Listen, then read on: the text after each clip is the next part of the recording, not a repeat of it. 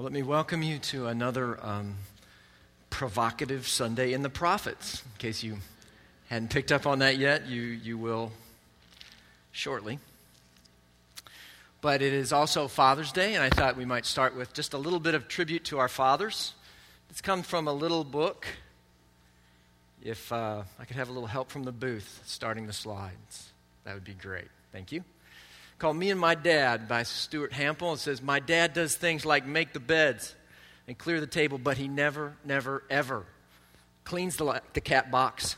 He says he comes from royal blood, so he doesn't have to do litter boxes. Stephen M. I can talk with him about a lot of things I can't talk about with my mom, but I'm not going to write it down because we'd get in trouble. And so says Sanford. As a result of things like that, there's a special affection that children have for their fathers. I love my dad because he's my only father, and I have lived with him for all my life. Also, he's going to take me to see Godzilla. Ross, a pure love, no doubt. Seth says, I love him very much. If he will raise my allowance, I will love him even more. Of course, that's reciprocated by dads. When my bowling ball goes in the gutter, Chad says, and I get mad, my dad says, I will love you even if it goes out the door and into the river. That's really silly, but it's nice to know anyway. And lastly, Allison says, even if I'm bad, my dad has to still like me because I am in his family. I think it's a law, she said. And there's a sense in which it's a law. It's an inviolable law for one particular dad, because the Bible says, because God is love. Our Heavenly Father is love. And He has an unshakably deep love for His children. Probably amongst the last places we would look to hear a message of the love of the Father for the likes of us would be in the words of the prophets, those men of such strong, stinging rebuke. But today, that's exactly where I want to invite you to turn in your Bible to the book of Hosea, where we find one of the most stunning portraits of the love of God for His people in all of Scripture. And today, we're going to continue our journey through the entire Bible together this year as we connect the dots on the mission of God in our world and in our lives. So if you'll open up to Hosea, we'll start there, and I'd like to pray for us as we do that. Father, in your kindness, help us see afresh the amazing truth that you love us, even us. And so I pray that as your word is read and taught now, it might grip us freshly and help us run to you. We pray in Christ's name. Amen. The prophet Hosea lived some 700-800 years before Jesus. On our timeline that we've been looking at off and on, he's preaching right about the time just before and just after Israel falls into captivity to the Assyrians, which are those people that you never wanted to be captive to. It's a really dark and difficult time when God's people are being taken captive as a judgment for their sin. He is one of those prophets who brings those strong messages to God's people, both by his words and prophets did by their enactment of those words. You remember Isaiah wandering around naked or next best thing for 3 years. You remember Jeremiah carrying a yoke like some enslaved animal around the town. Ezekiel laying on his side for over a year each day walking out, laying down on his side in the middle of the street. All of these object lessons to communicate God's truth to his people in a way that we would get it. We wouldn't miss it. And Hosea has one of those prophetic enactments that God asks him to do, and it concerns his marriage. Chapter 1 of Hosea, verse 2, when the Lord began to speak through Hosea, the Lord said to him, go take to yourself an adulterous wife and children of unfaithfulness. With unmistakable clarity, God is telling Hosea to marry a woman who either was about to be or already was a prostitute. If she was not already active in the profession, she had the character that would make her an easy mark for Hosea to fulfill this mandate with. It's interesting to me that this is early when the Lord began to speak to Hosea. I'm sure Hosea wished that God would have asked him to do anything first time out of the blocks, but this is not the way prophets want to begin their ministry. Go marry an adulterous woman. So I'm sure, against the counsel of his friends and of his family, imagine what Hosea's mom was thinking. He does exactly what God asks him to do. And he takes a prostitute named Gomer to be his bride. And he loves her. And she bears 3 children to him. But really, only the first is known to be to him. The other 2, he's not really sure, and you have to wonder, when you're married to a woman like this, do you ever really know? And God uses language, as we see there, children of unfaithfulness, that just add, I'm sure, to Hosea's angst about these things.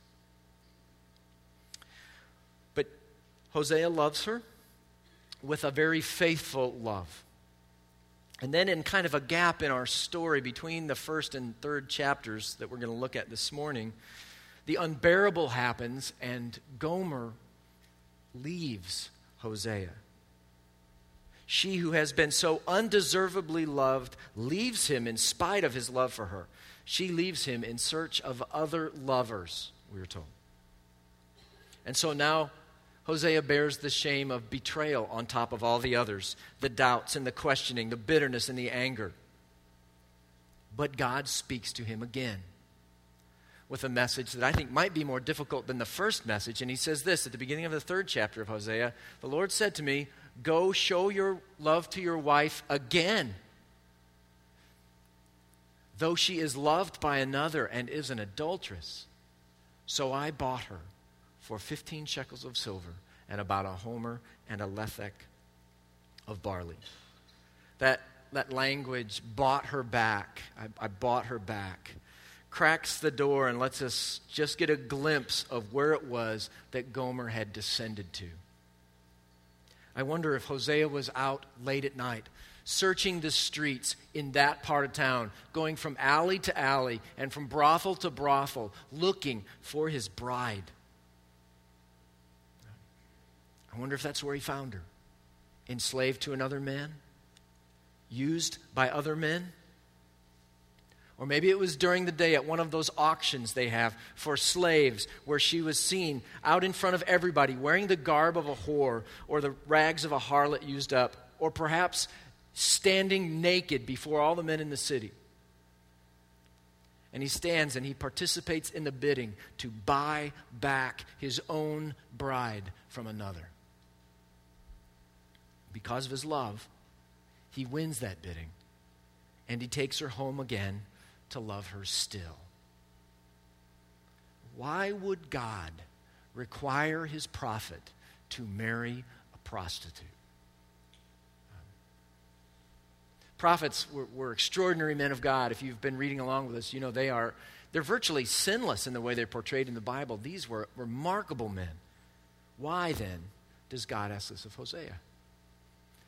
Let me read more fully these verses in chapter 3. The Lord said to me, go show your love to your wife again, though she is loved by another and is an adulteress. Love her as the Lord loves the Israelites, though they turn to other gods, and love the sacred raisin cakes. Hosea is enacting God's love for his own wayward people in the way that he loves his wife. God has Hosea model his love for us. And don't miss it, in the way this works, God is like Hosea, and we are like Gomer. Now, most of us would resist the description of unfaithful, let alone the title of prostitute. But the Bible says we've all been wayward. It says we all have sinned and fallen short of the glory of God. Pastor John Piper puts it this way. He says, there are no religious singles in God's eyes. Everyone is either faithfully married to God or is a prostitute. Hosea shows us through the way he loves his wayward wife, the way God loves the likes of us, people like you and me. His is a love that chooses the likes of us. Not because of who we are, more likely in spite of who we are, and who we have become and what we've done. God says, I will take for myself a wife, and He chooses us, knowing that we would be unfaithful. See, when we think about being chosen, we don't often think about the way God chooses. We think about it the way, for instance, Google chooses. Google, as I'm sure you are aware, is that grand search engine that has become an amazing company. Everybody would really like to work for Google. They're very generous to their employees, read stock options. And they've gone from, back in 2002, 700 employees to 2,700 employees in 2004 to nearly 17,000 employees in 2008. But they are still very selective in the way they choose their employees. For instance, in some magazines, they run a 21-question aptitude test. Here's an example to tell you whether or not you are fit to work for Google. How many different ways can you color an icosahedron with one of the 3 colors on each face? Okay. I know you all got that one, so I got another one. On an infinite 2-dimensional rectangular lattice of 1 ohm resistors, what is the resistance between 2 nodes that are a night's move away? And if you can answer those, then you can consider being interviewed by Google to be chosen to be an employee. They tried a different approach back in 2004. They put billboard ads that simply read this: first 10-digit prime found in consecutive digits of E.com.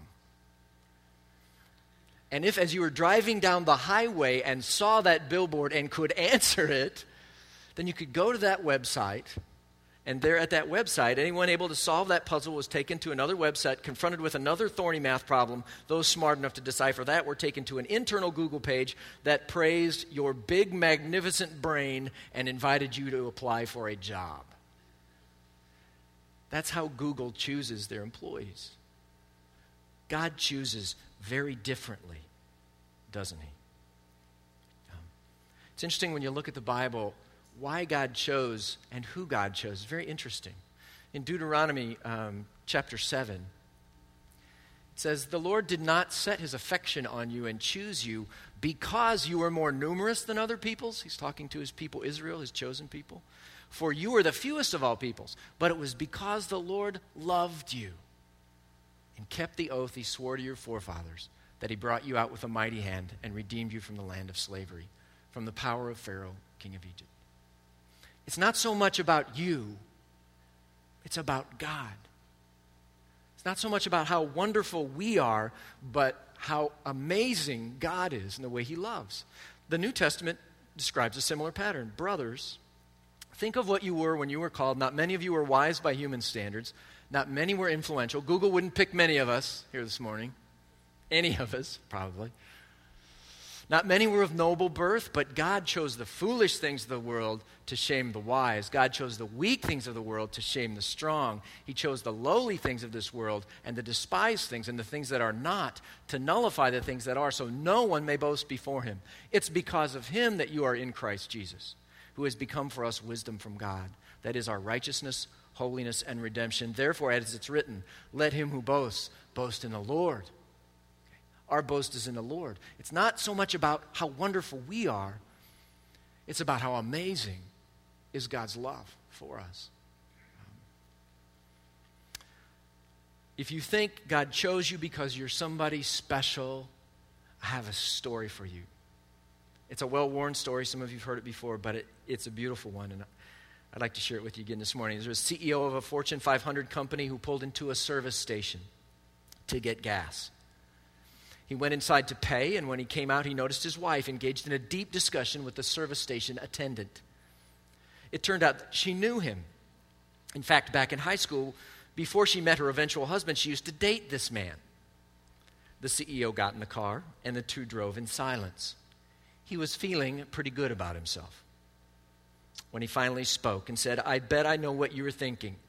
I bet you're thinking you're glad you married me, a Fortune 500 CEO, and not him, a service station attendant. She said, no. I was thinking if I'd married him, he'd be a Fortune 500 CEO and you'd be a service station attendant.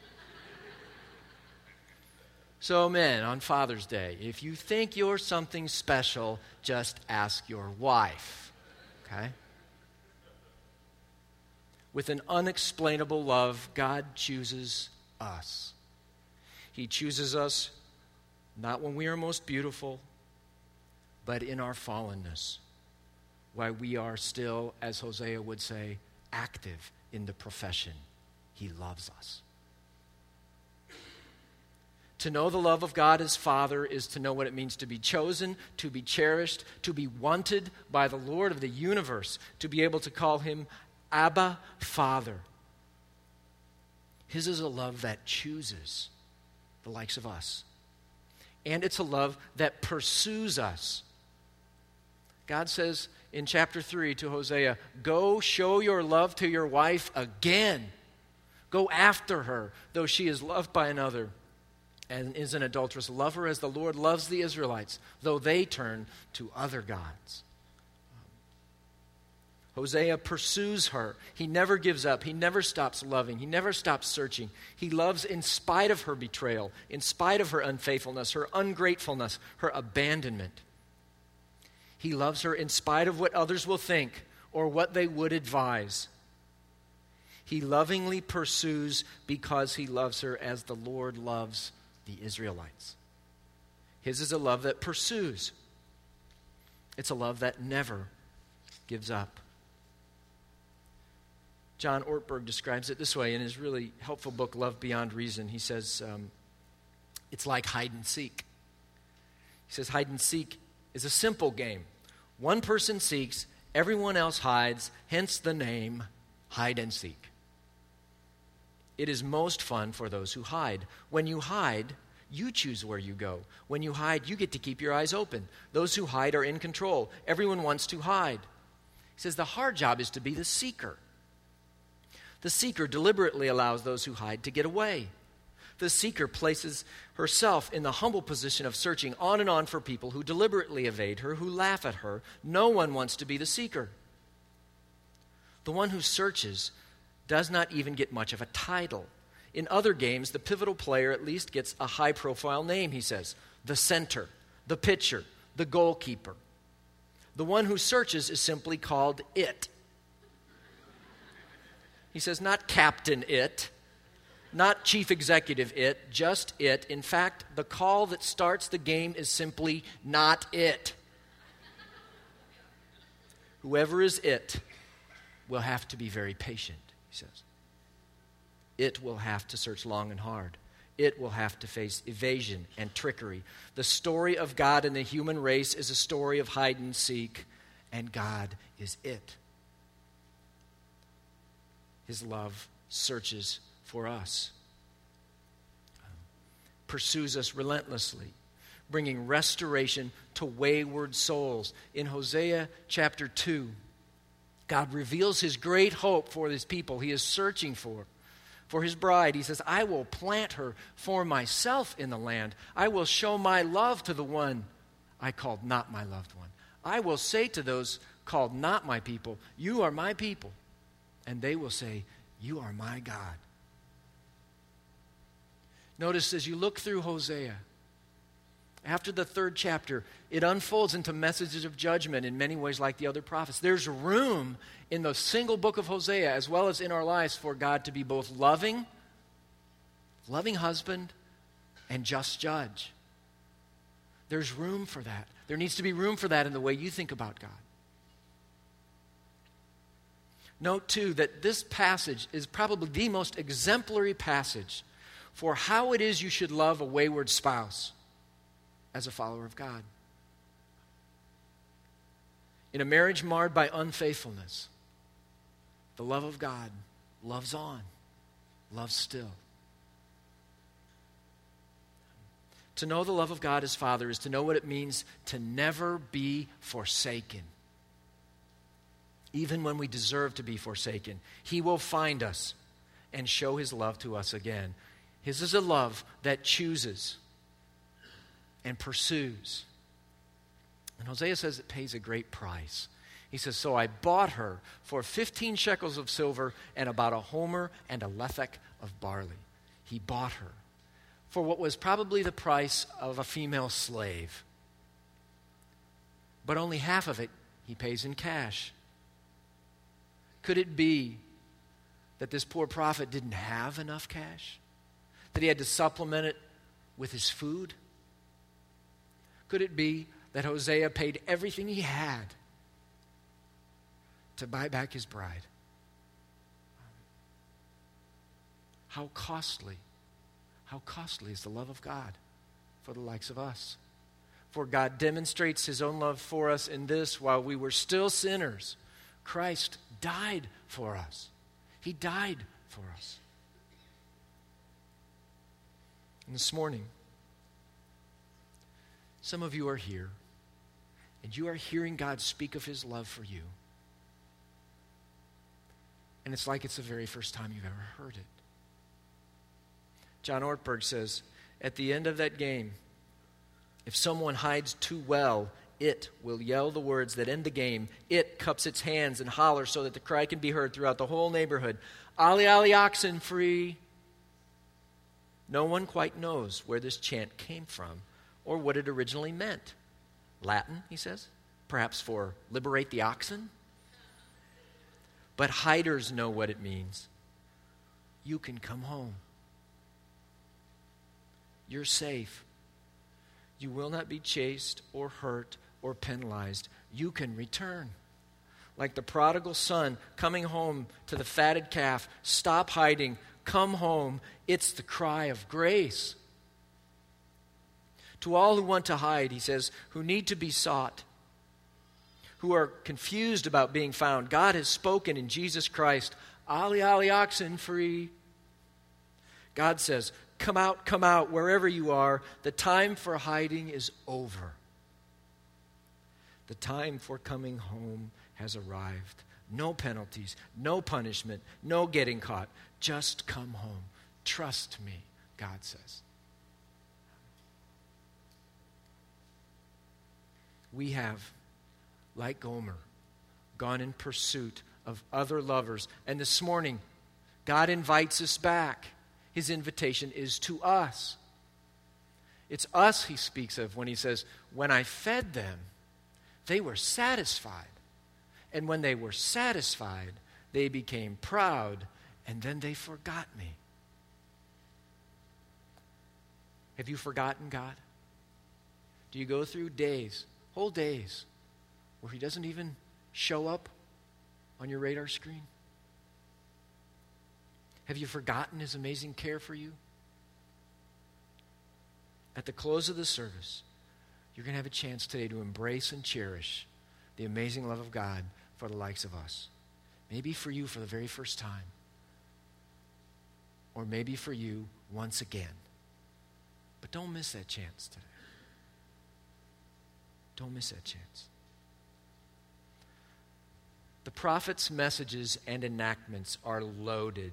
There's more to them than meets the eye. There's more to them than fits into their calendar in their day. The prophets often are looking just beyond their time and then far into the future.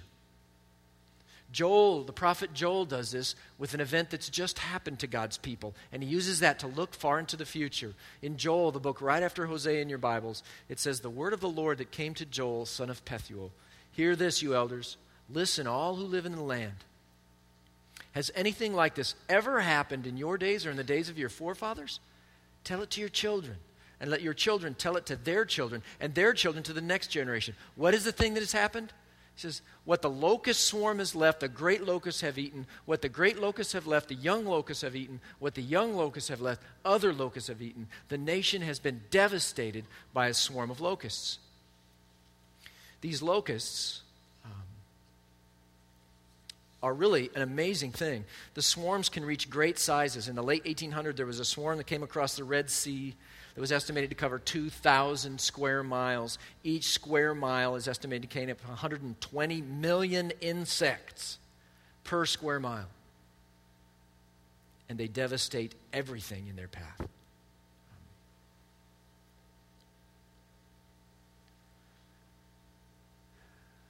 It's a pointer to the future for Joel, to a time of far greater destruction. It's a time he calls the day of the Lord. He says it'll be like locusts. Before them the earth shakes, the sky trembles, the sun and the moon are darkened, and the stars no longer shine. The Lord thunders at the head of his army. His forces are beyond number, and mighty are those who obey his command. The day of the Lord is great, it's dreadful. Who can endure the day of the Lord? Joel says. It's a day that's far into the prophetic future. It was future to Joel, and it remained future in the New Testament. Paul says, not to become easily unsettled or alarmed by some prophecy, report, or letter supposed to have come from us, saying that the day of the Lord has already come. He said it hadn't come. It's still future. Peter says something similar. He says, the Lord is not slow in keeping his promise, as some understand slowness. He's patient with you, not wanting anyone to perish, but everyone to come to repentance. But the day of the Lord will come like a thief. It's still future, and it's coming unexpectedly. The heavens will disappear with a roar, the elements will be destroyed by fire, and the earth and everything in it will be laid bare. It's what we think about when we think about the apocalypse, this cataclysmic end of the world as we know it. That's the day of the Lord. It was future for Joel, and it was future for the writers of the New Testament, but Joel also says, in some sense, it's near. He says, multitudes, multitudes in the valley of decision, for the day of the Lord is near. It's near. The New Testament writers, Peter would say the same thing. The end of all things is near. Therefore, be clear-minded and self-controlled so you can pray. It's near. It's near in the Old Testament, it's near in the New Testament, and so it is for us. It's near, and the urgency of Joel's message is even more urgent for us. Listen to what Joel calls out to us to do in light of the day of the Lord. Even now, declares the Lord, return to me with all your heart, with fasting and weeping and mourning. Rend your heart and not your garments. Return to the Lord your God, for he is gracious and compassionate, slow to anger and abounding in love. And he relents from sending calamity. Who knows? He may turn and have pity and leave behind a blessing, grain offerings and drink offerings for the Lord your God. The urgent message of Joel is the message for us in light of the coming judgment of God. He simply says, everyone who calls on the name of the Lord will be saved, will be delivered, will be rescued. Call on the name of the Lord, and you'll be delivered. This is Joel's message, and the prophet Amos, who's the very next book over, adds his voice to this same great prophetic chorus. Amos now was a farmer, and he gives a series of messages about this time. We don't know when Joel was written. Kind of guesses are all over the map. But Amos, we know, comes before the captivity. He comes in a time when things are going really well with God's people. It's a time of prosperity and blessing, the best of times. And he gives a series of prophecies and sermons and visions, and all the way up until the last half of the last chapter of his book, all about judgment, and then 5 short promises of hope. And he has a special concern throughout his book for the poor. Listen to what Amos says in chapter 2. He says, this is what the Lord says, for 3 sins of Israel, even for 4, I will not turn back my wrath. They sell the righteous for silver, and the needy for a pair of sandals. They trample on the heads of the poor as upon the dust of the ground, and deny justice to the oppressed. In chapter 8, he says, this is what the sovereign Lord showed me, a basket of ripe fruit. He has a vision of fruit. What do you see, Amos? He asked. Basket of ripe fruit, I answered. Then the Lord said to me, the time is ripe for my people Israel. I will spare them no longer. In that day, declares the sovereign Lord, the songs in the temple will turn to wailing, many, many bodies flung everywhere, silence. So a great judgment is coming. Why is it coming? Hear this, you who trample the needy and do away with the poor of the land, saying, when will the new moon be over, that we may sell grain, and the Sabbath be ended, that we may market wheat? Just illustrations of their greed. skimping the measure, boosting the price, cheating with dishonest scales, buying the poor with silver and the needy for a pair of sandals, selling even the sweepings with the wheat. He has a special concern for the poor. Those who gain wealth at the expense of the poor, Amos says, whether intentionally or unintentionally, through oppression or indifference or even just forgetfulness, are at odds with the tender heart of God the Father for the poor. The prophets, almost all of them, bring us an expression of God's compassion, special concern for the poor. Listen to Isaiah. He says in chapter 41, the poor and needy search for water, but there's none. Their tongues are parched with thirst, but I, the Lord, will answer them. The God of Israel will not forsake the poor. Jeremiah says it this way, as he writes to the son of the good king Josiah. He says of that king, I will build myself a great palace with spacious upper rooms, so says Josiah's son. So he makes large windows in it, panels it with cedar, and decorates it in red. He adds on, basically. God says to him, does it make you a king to have more and more cedar? Did not your father, the good King Josiah, have food and drink? He did what was right and just, so all went well with him. He defended the cause of the poor and needy, and so all went well. Is that not what it means to know me, declares the Lord? To defend the cause of the poor and the needy? Over the years, Time magazine has uncovered some interesting statistics on giving. The percentage of personal income in the U.S. that went to charitable giving during the Great Depression was 2.9%. Today it stands about 2.5%. Could it be said of you that you are being enriched personally? You're adding on without a corresponding increasing generosity towards those in need. There's another statistic from Time magazine. Percentage of income given to charity for those under $10,000, it's about 5.2%. For those who make between $75,000 and $100,000, it's about 1.6%. What about you? Today, listen to the loving heart of God for you. Receive the love of God for you. And share it with those in need. Listen, I'm going to ask the worship team to come now and close us in a time of worship. But listen to the invitation from Hosea. He says, return, O Israel, to the Lord your God. Your sins have been your downfall. Take words with you and return to the Lord. Say to him, forgive all our sins and receive us graciously that we may offer the fruit of our lips. Assyria can't save us. We will not mount war horses.